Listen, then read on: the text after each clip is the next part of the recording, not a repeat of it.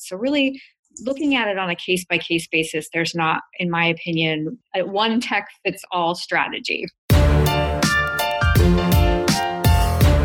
You're listening to the Flip My Funnel podcast, a daily podcast dedicated to helping B2B marketing, sales, and customer success professionals become masters of their craft. Today, you'll hear an episode from our Takeover Tuesday series. Every month, we ask a different practitioner or thought leader to host a series of interviews that cover a specific theme that's relevant to our community. And like Sangram always says, without a community, you are simply a commodity. Here we go. Sangram here. Welcome to another fun episode and series, I might say, because this is Tuesday Takeover, and it has been fantastic just to see so many incredible people do it. And this series is run by none other than Megan French, who is the founder. And I was just going to say the founder and CEO and strategy, because you do so many things, Megan, right? Yes, I do a lot of things. Right. But so Megan French, who is the founder of Lotus Growth, they're all about demand, revenue, ABM. And she came up with this amazing theme and 4 speakers that she's going to have each day. So first of all, Megan, welcome to the show. Thank you so much. I'm very excited to be here, and it's been wonderful to do these interviews. That's good. So what inspired you to do these interviews? Let's start there. Yeah. So the inspiration really was, we work on a lot of ABM development for different size companies. And ABM is really reaching like a critical mass of awareness now. And what I wanted to get are, what are some really like tactical and strategic case studies from marketing leaders that are actually running ABM campaigns and programs at different sizes of organizations. And so I wanted, listeners to this podcast to be able to find their kind of B2B company in any one of these interviews, whether or not they're just starting with ABM and maybe have a smaller budget, or if they have an enterprise-sized company and they're trying to sell into enterprise. What are the strategies, tactics, vision that they can use to be inspired to really leverage ABM as a strategy? And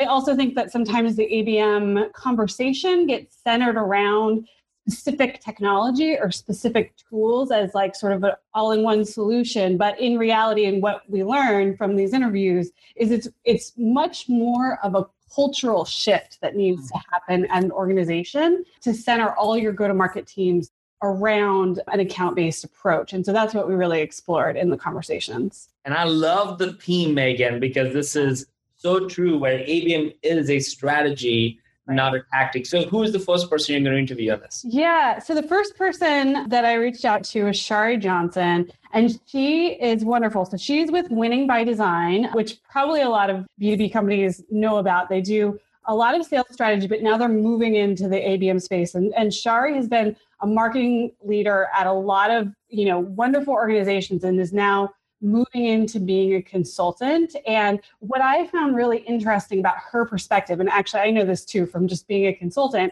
is that you get to see best practices across organizations and get to see like, what are the challenges across organizations and how can I bring my learnings from successful organizations and apply them to companies that are maybe having challenges right now. So that conversation was just so interesting to sort of see the best practices and how she's implementing them in a systematic way. That's fantastic. So let's go.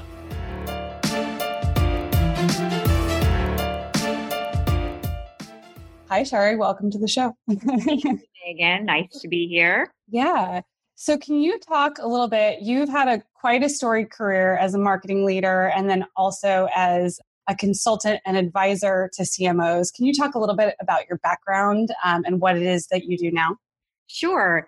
So over the past 15 years or so, I have been in marketing leadership positions at 5 different B2B SaaS startups and enjoyed scaling teams, and was particularly passionate about how to scale marketing teams and go-to-market teams in general using an account-based marketing strategy. So really honing in on our addressable market and focusing our sales and marketing resources around those key accounts, and just saw so much value in scaling using that approach that I moved that passion to the client side, where I feel like I'm able to make such a great impact for organizations by taking my my practitioner experience and evolving it and helping many different size organizations also scale using ABM. Oh, great. Can you talk about what kind of clients and projects that you work with winning by design? Who's your target market? What are some of your favorite projects? And I know you probably, can speak to some of them by name and some not, but it'd be interesting to hear the kind of projects that you're working on now. Sure. Yeah. My clients are everywhere from Series B startup all the way to public organizations who are looking to transform their go-to-market with account-based marketing.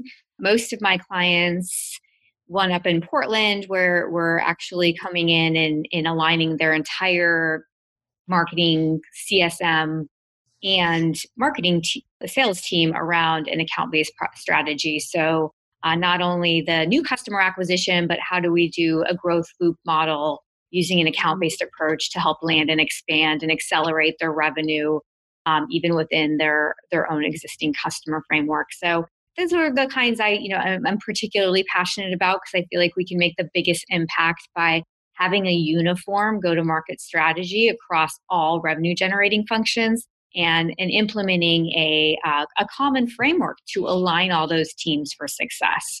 But yeah, I'm also working with some other organizations up in Vancouver, Alocadia, where I'm helping them accelerate their account-based, what they like to call account-based acquisition strategy, by helping scale the programs and plays and account-based prospecting techniques that they use within that organization. Oh, interesting. So building on that, can you talk about what challenges you're seeing with clients around ABM? I feel like, everyone knows that they need to be doing ABM now, and there, certain organizations are doing it really well, and then some are still having challenges. What are some of the biggest challenges that you're seeing?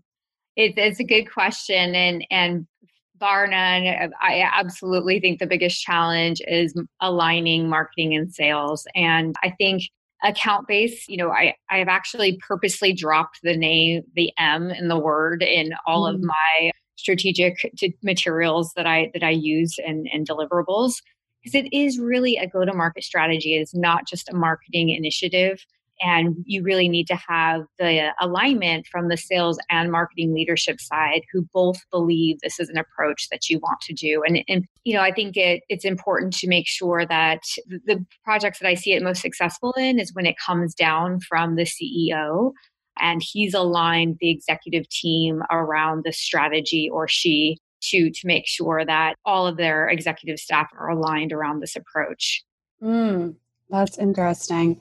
But to your point, you mentioned tech, and I also do think that is a consideration. I get a lot of questions of folks thinking that account-based marketing is a technology, or while I come from a lot of MarTech companies that supported ABM, including Demand-Based and Radius, and they certainly can help you scale, I do see a lot of false starts and failures with account-based if you do think that bringing in technology before you have a semblance of strategy can unfortunately cause a lot of heartache in the process. Yeah, I see that a lot too, that there's a lot of, we're just going to sign with vendor X and that's going to solve all of our problems, but there's no strategy underpinning that. And it creates problems and it's an inefficient way to work. So can you talk about the strategies that you use for developing a successful ABM program for a client? Like, what is the first thing that you would do if you came into an organization? And just, I know that's probably a long answer, but sort of broad strokes, how you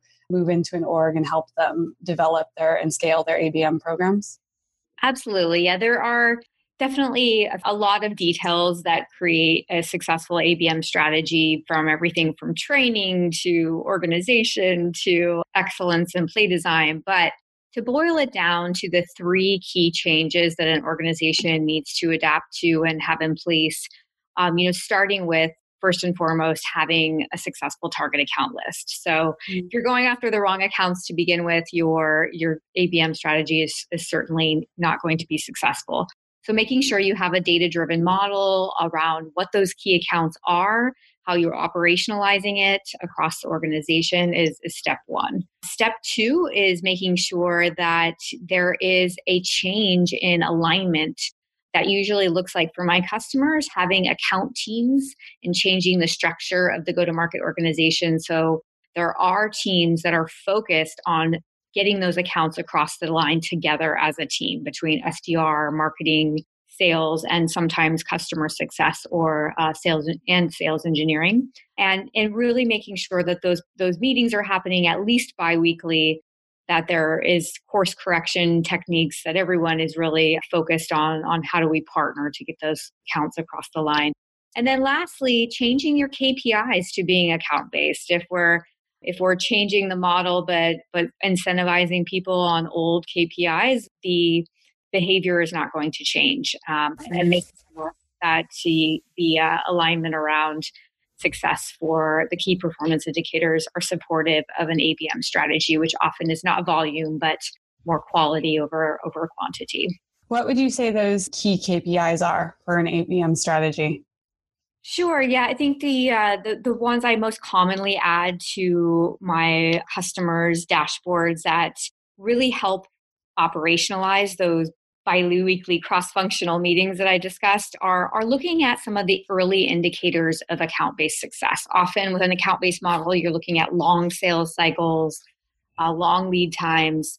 You're really focused on educating and getting more at-bats with those key accounts. So things like how many key persona contacts do we have on each of those accounts? You're never going to get them across the line if we're single threaded into an account, or we don't have the key personas in our database to outreach to begin with.